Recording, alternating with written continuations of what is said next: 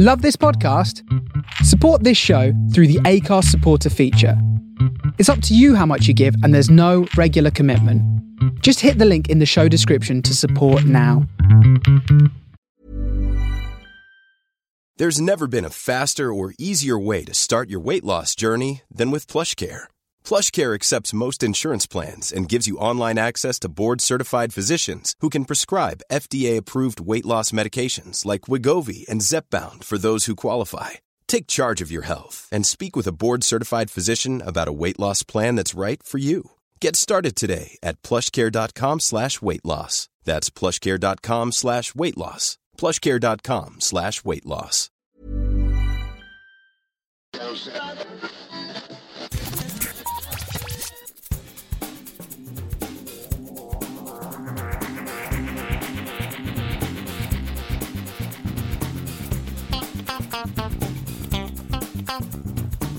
Hello and welcome to a new episode of the Geektown Behind the Scenes podcast. I'm your host Dave Elliott, and on this episode we are catching up with the wonderful and lovely friend of the show, composer Phil Eisler.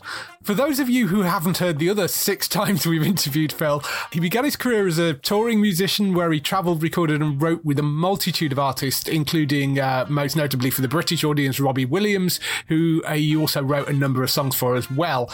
As a TV composer, he's been the man behind the music for shows such as Empire, Revenge, Unreal and What If, along with the recent Netflix series Biohackers and Outer Banks, both of which are due to return soon for second seasons, and the new Disney Plus series Big Shot.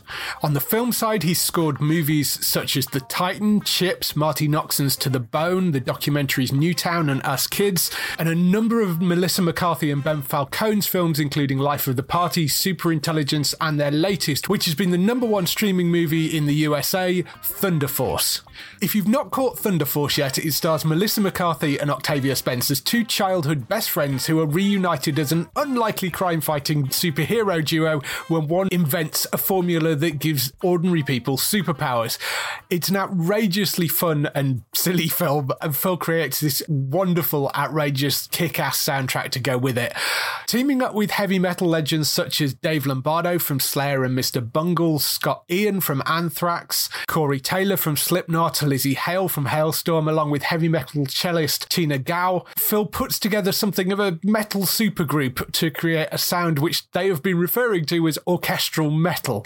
It is one of my favourite things Phil has ever put together so far, and if you check out his Instagram feed, you'll see they had an outrageously fun time doing it too. I should also point out, this was put together in the middle of the logistical nightmare which was a global pandemic. If you'd like to hear more behind the scenes interviews, don't forget to subscribe wherever you get your podcast by searching for Geektown Radio. This gives you our weekly Geektown Radio podcast, which brings you all the latest TV, filming and gaming news. You can also go to the website at geektown.co.uk for daily news stories and all the latest UK and US TV premiere dates.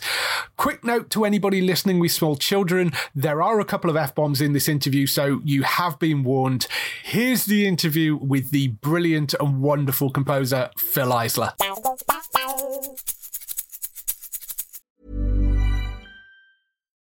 When you need mealtime inspiration, it's worth shopping Kroger, where you'll find over 30,000 mouth-watering choices that excite your inner foodie. And no matter what tasty choice you make, you'll enjoy our everyday low prices, plus extra ways to save, like digital coupons worth over $600 each week. You can also save up to $1 off per gallon at the pump with fuel points. More savings and more inspiring flavors make shopping Kroger worth it every time. Kroger, fresh for everyone. Fuel restrictions apply.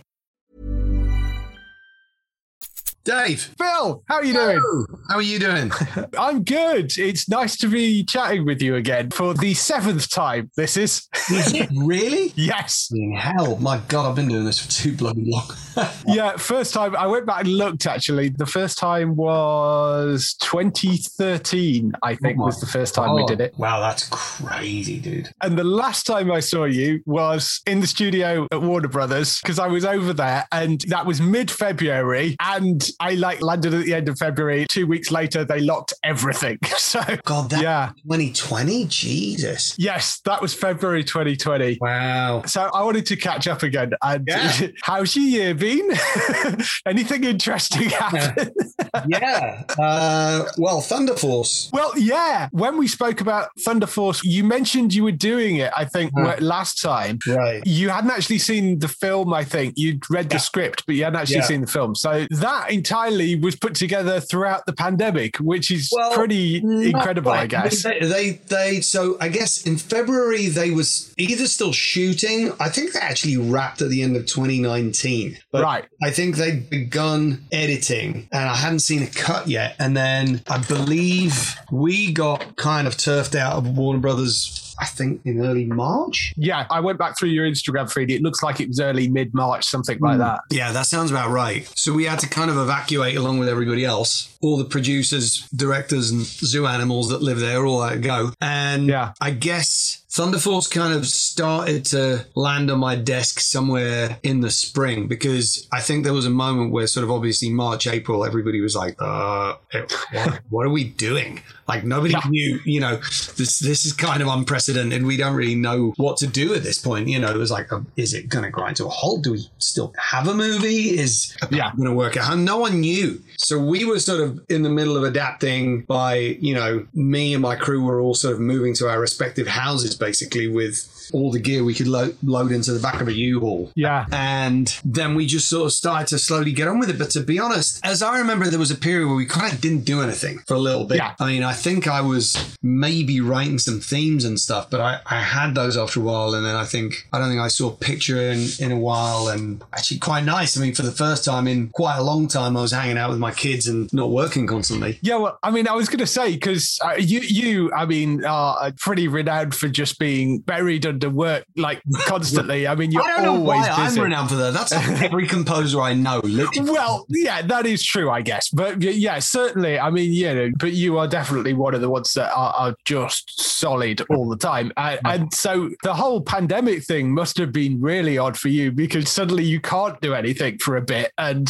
I mean, you got back eventually, but that must have been strange. It was odd at first, but I think the world and life was so odd that probably the last thing on my mind was composing anything. I think it was more like, how do we not get fucking poisoned from our, it was like everybody at that point was just in sort of mass hysteria mode. Yeah. And nobody knew, it's like, remember the biggest rentals at the time were that Soderbergh movie and like Outbreak. And people literally thought that, if you went outside without a spacesuit on, you were fucked. You were just basically going to burst into flames, So it was I think, like everybody else, I think I was more concerned with, okay, well, what does life look like now? Yeah. How long for and all the rest of it.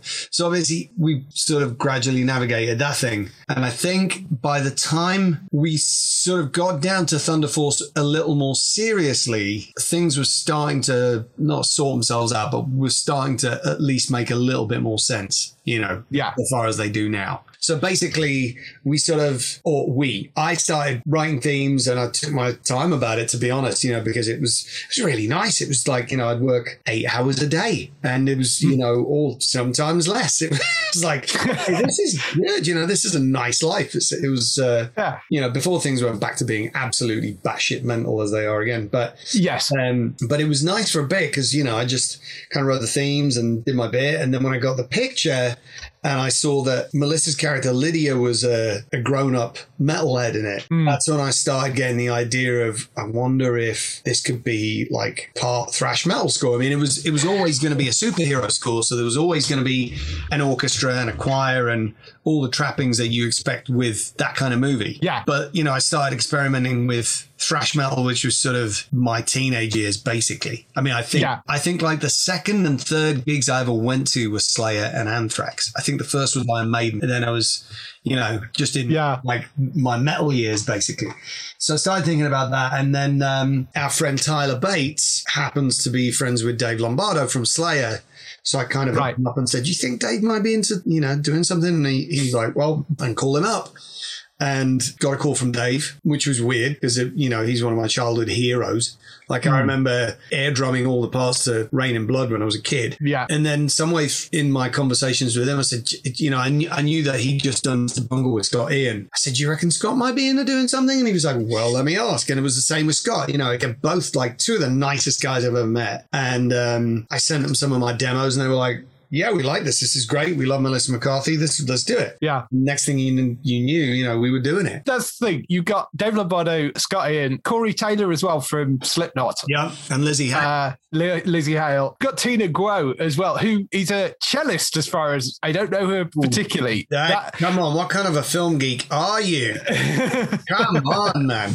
Tina is, these days she's firmly, I think, amongst other things, part of Hans Zimmer's camp of musicians. So she was in his band when he took his show out on the road. Even before that, for years before that, she's sort of known in our community. She's really a very accomplished cellist, just like, there are quite a few of them here that, routinely play in my orchestras and on my scores and stuff. And I say my orchestras euphemistically, like it's a thing I have. It's, the orchestras that play for me when I'm lucky enough to get them. Right, yeah. But she's also kind of carved out a niche for herself as a real artist, with an image. And, she has a lot of followers online and plays all over the world doing all kinds of stuff. But what you'll probably know her for best is Hans's Wonder Woman theme. Right, yeah. Because, actually, looking through it, there's like Wonder Woman, Cyberpunk, June. She was on Dunkirk. There's like it is a ridiculous CV. Yeah, she plays for Hans a lot and a lot of other people besides. I've used her on scores before.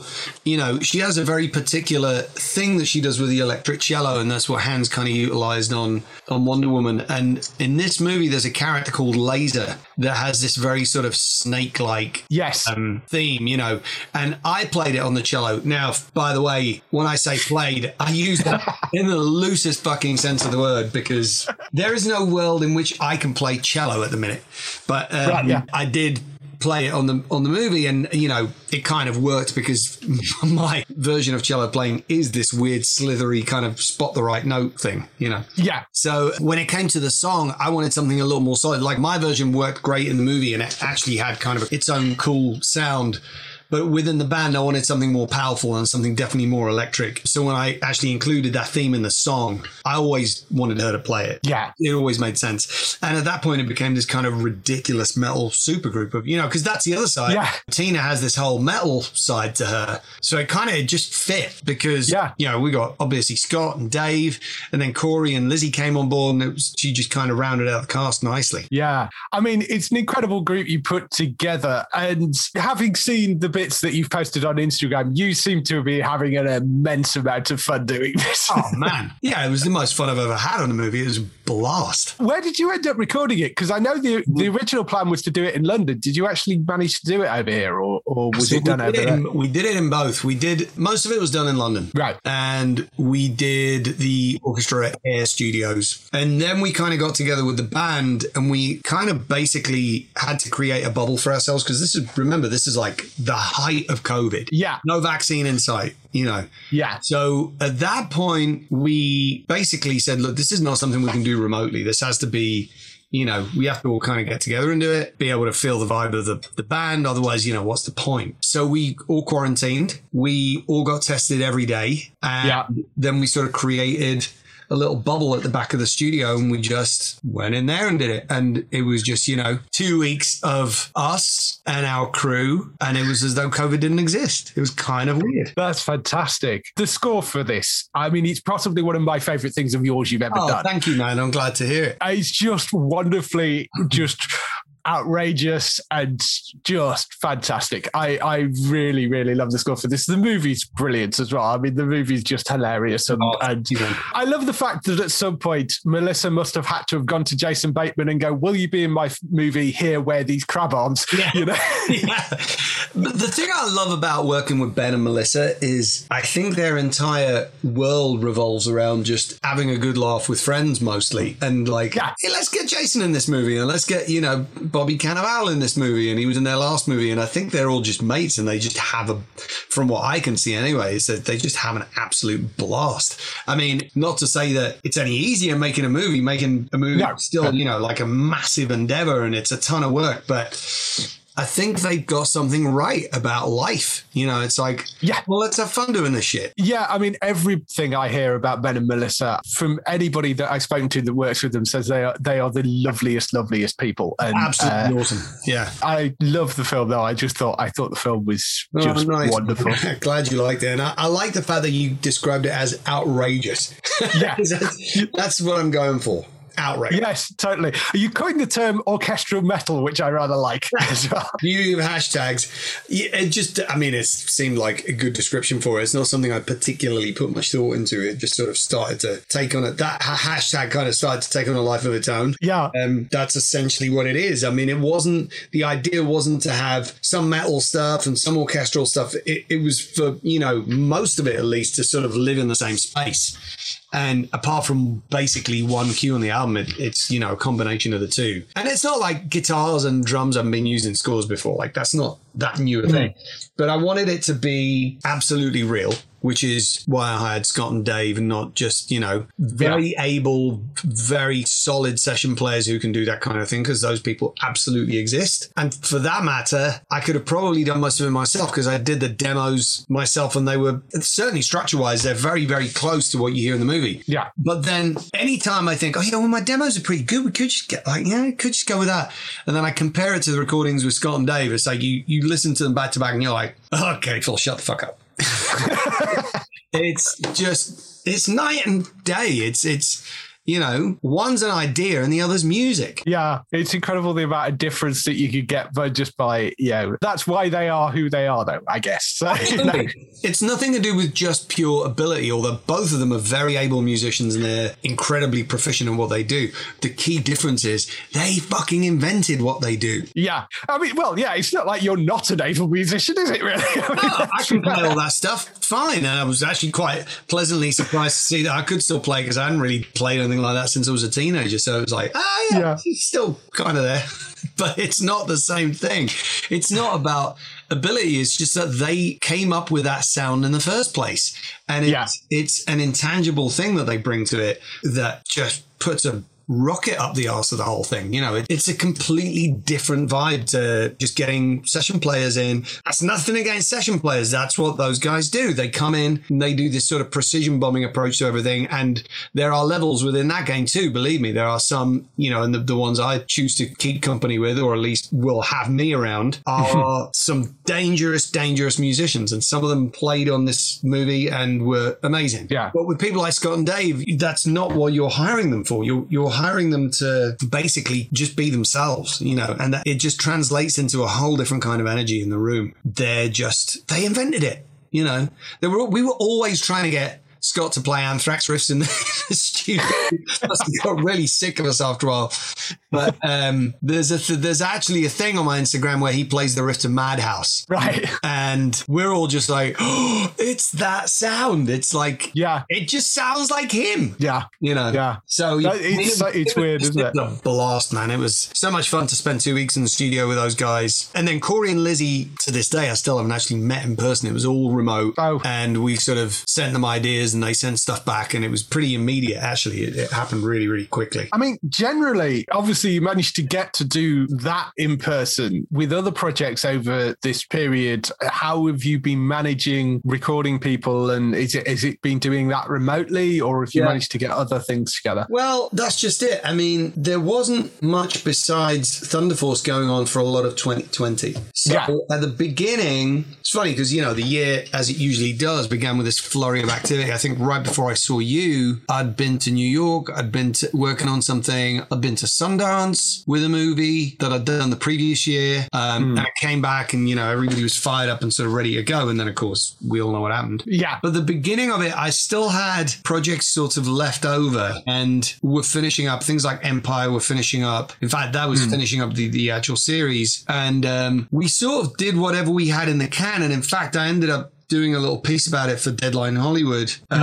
where we sort of recorded the last couple of episodes of Empire remotely so that, you know, the orchestra basically didn't lose their jobs for any reason. Because again, you have to remember it was a time of really scary uncertainty because suddenly everybody was out of work. The entire world is out of work overnight. And not only were people predicting the worst, but there were businesses starting to go under on the high street and, you know, it was scary. So we were just trying to figure out, Christ, how do we at least keep the orchestra employed and all the rest of it? And so there was a fair amount of energy dedicated to recording things remotely, literally player by player, which is not an ideal way to do it, but we didn't have any other options. We couldn't gather in any kind of numbers anywhere. Yeah. And then I was even, you know, I was having all these discussions with Disney and with companies that were developing stuff for Microsoft to see if there was some kind of a way of being able to record simultaneously remotely. And I got into it with one of the engineers from Abbey Road who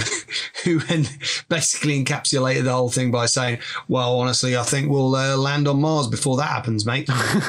Fortunately, we didn't ever have to deal with it because by the time we got around to recording Thunder Force, you know, after which there was a bit of a lull and I was just basically writing Thunder Force, enjoying my life. London sort of opened up to some measure again and we were able to get not quite a full orchestra in the studio, but pretty damn close in seconds. So we had to do all the strings together, but whereas, you know, the hall at Air Lyndhurst can fit, I don't know what it is, like maybe 140 people in or something, you easily get a full orchestra and a choir in there. We managed to get 50, 60 string players into that same space. And literally they were in every nook and cranny of the room. I mean, they were like behind the conductor to the side in the booth with the door open down the corridor, like everywhere we could get them just to make up the numbers because they all had to be 6 feet apart. Right. Yeah, of course. You know, whereas normally they're shoulder to shoulder.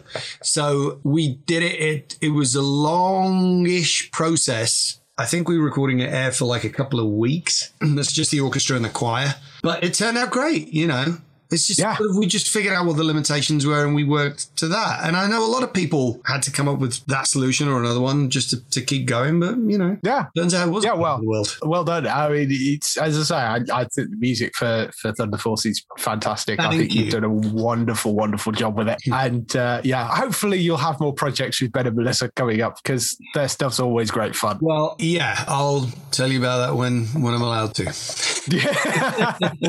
Yes. All right. So, I mean, I know there are a couple of things which will definitely be, I guess, on your radar for second seasons because Biohacker's got picked up for a second season. And I know Outer Banks has just wrapped filming, I think. Yep. So presumably you're coming back to do those. Yeah. Biohackers I've already wrapped. I've already finished. Cool. Recently. Very proud of that score. Really hoping we can get a release for it at some point soon. Very proud of that show, actually. I think more people in England and America should be aware of that show, even though it's a German language show. And, you know, I think the kind of audience that is onto shows like Money Heist and Lupin and Babylon Berlin, you know, are probably aware of it. But I think by and large, you know, it's sort of, it's a German language show, so people don't necessarily watch it. I would really highly recommend it. And by the way, I'm not somebody who would highly recommend everything I work on by any means, but this is really good. This show's really good. And Christian Ditter, who created the show and who directed the majority of it, is one of my favorite directors working in Hollywood at the moment. I think he's going to be huge. I mean, in the movie world, what I'd done with him before was a romantic comedy. Right. Which was far better than any romantic comedy deserves to be in every way. It was a far better film. The cinematography, the way it looked, the way it was set up, it was just, you know, he has all the makings of a great director in almost any genre, I think. But so he created this entire world for Biohackers, and it was really great fun working on it. Outer Banks, is just kind of finishing up. Biohackers was a great series, and I know you did the stress tape loop stuff that we talked about last time for that, which is it was great, really interesting. And Outer Banks, I loved. I know it's sort of a teen drama thing, but it's a wonderful, fun adventure series. Right. Really good fun. Like the next season then. More adventure, that's for sure. I really liked Outer Banks as well. I thought that was great. You did Big Shot as well in between. Indeed. Yeah. That just opened up on Disney Plus the other day. Yeah. And I actually did that as a co-write with my former writing assistant, Alexis Grapsis, who's sort of now making quite a name for himself, actually. Excellent. And got a few cool indie movies coming up. And I think he did a show on the BBC super, super talented guy. So it was fun working with him on that and finally seeing him get his name up there. Yeah, I will have to track him down. You should go interview him. He's a good dude. I will track him down at some point. I'm sure I can find him at some point. So you've got that out. There's Isolation, which is a horror anthology thing. Yeah, that's it. I just did the main titles and the end titles for that, sort of wrote a theme. But one of my best friends, Nathan Crooker, kind of conceived of that whole thing. He's a director in his own right, but he actually sort of conceived of this thing, wrote it and produced it. It was one of those things in quarantine. It was like, well, why not? We've been mates for 20 years, so it was kind of a no-brainer. Yeah, it's a really interesting idea that there's you're doing the sort of wrapping to it, but that sort of makes sense because it's like 9 different sort of interconnected horror stories, isn't it? So presumably they each got their own sound. Done by a different director who's sort of got a name in the genre with their own composers in tow. So each thing had a very distinct feel. So I suppose I'm sort of bookending the thing. But it was a cool thing, and Nathan's just awesome dude. That's a really interesting one. And the other thing that popped up on your IMDb was Lakewood, which is a Philip Noyce thing. That is in progress at the moment, and Philip's somebody I've worked with now for 10 years on numerous things, including the Revenge pilot, actually. I was going to say, but Revenge and What If he was on as well for a bit. Right. I think that's right. And we just did another pilot together for Paramount and Fox, actually. Okay. So it's a really interesting project. It's something, I guess this was Noisey's quarantine project for himself, actually. Yeah. Because it's literally just him and Naomi Watts and a camera crew in a forest, pretty much. That's kind of all I can say about it. It's a very compelling movie, which is, it's in the process of being whittled down at the moment. So I can't tell you what the final thing even looks like. Right. Not that I'm in a position to anyway, but it's a super interesting project. And anything Philip does, I'm sort of always jumping at the chance to work with the guy because he's one of the true cinemaphiles still in existence. I really, really believe that cinema and film, they're something that genuinely matter to him.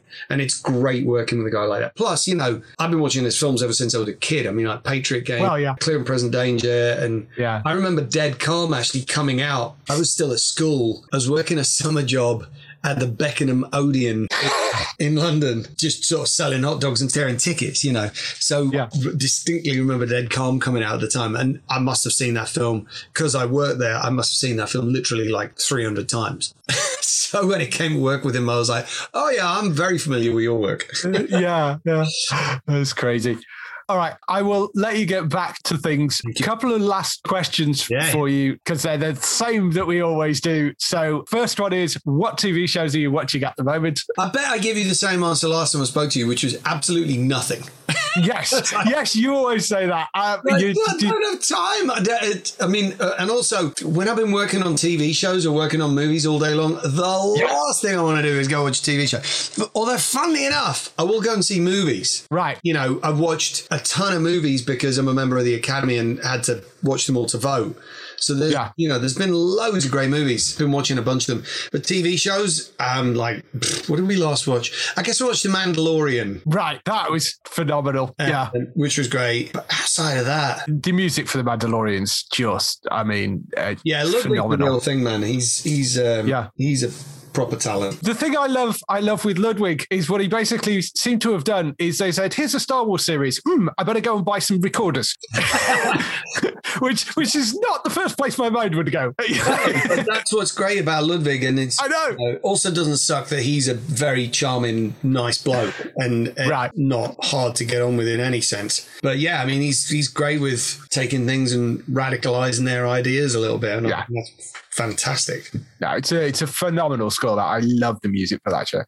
And lastly, if you had the opportunity to work on any TV show, past, present, or future, or some sort of genre, what would it be? Ooh, man. So, TV show or movie? You did this last time, and I said, because it's you, I'll let you get away with the film. So, so I'm nothing to predict. Come on, man. You've interviewed me 7 times. You know me, Bob.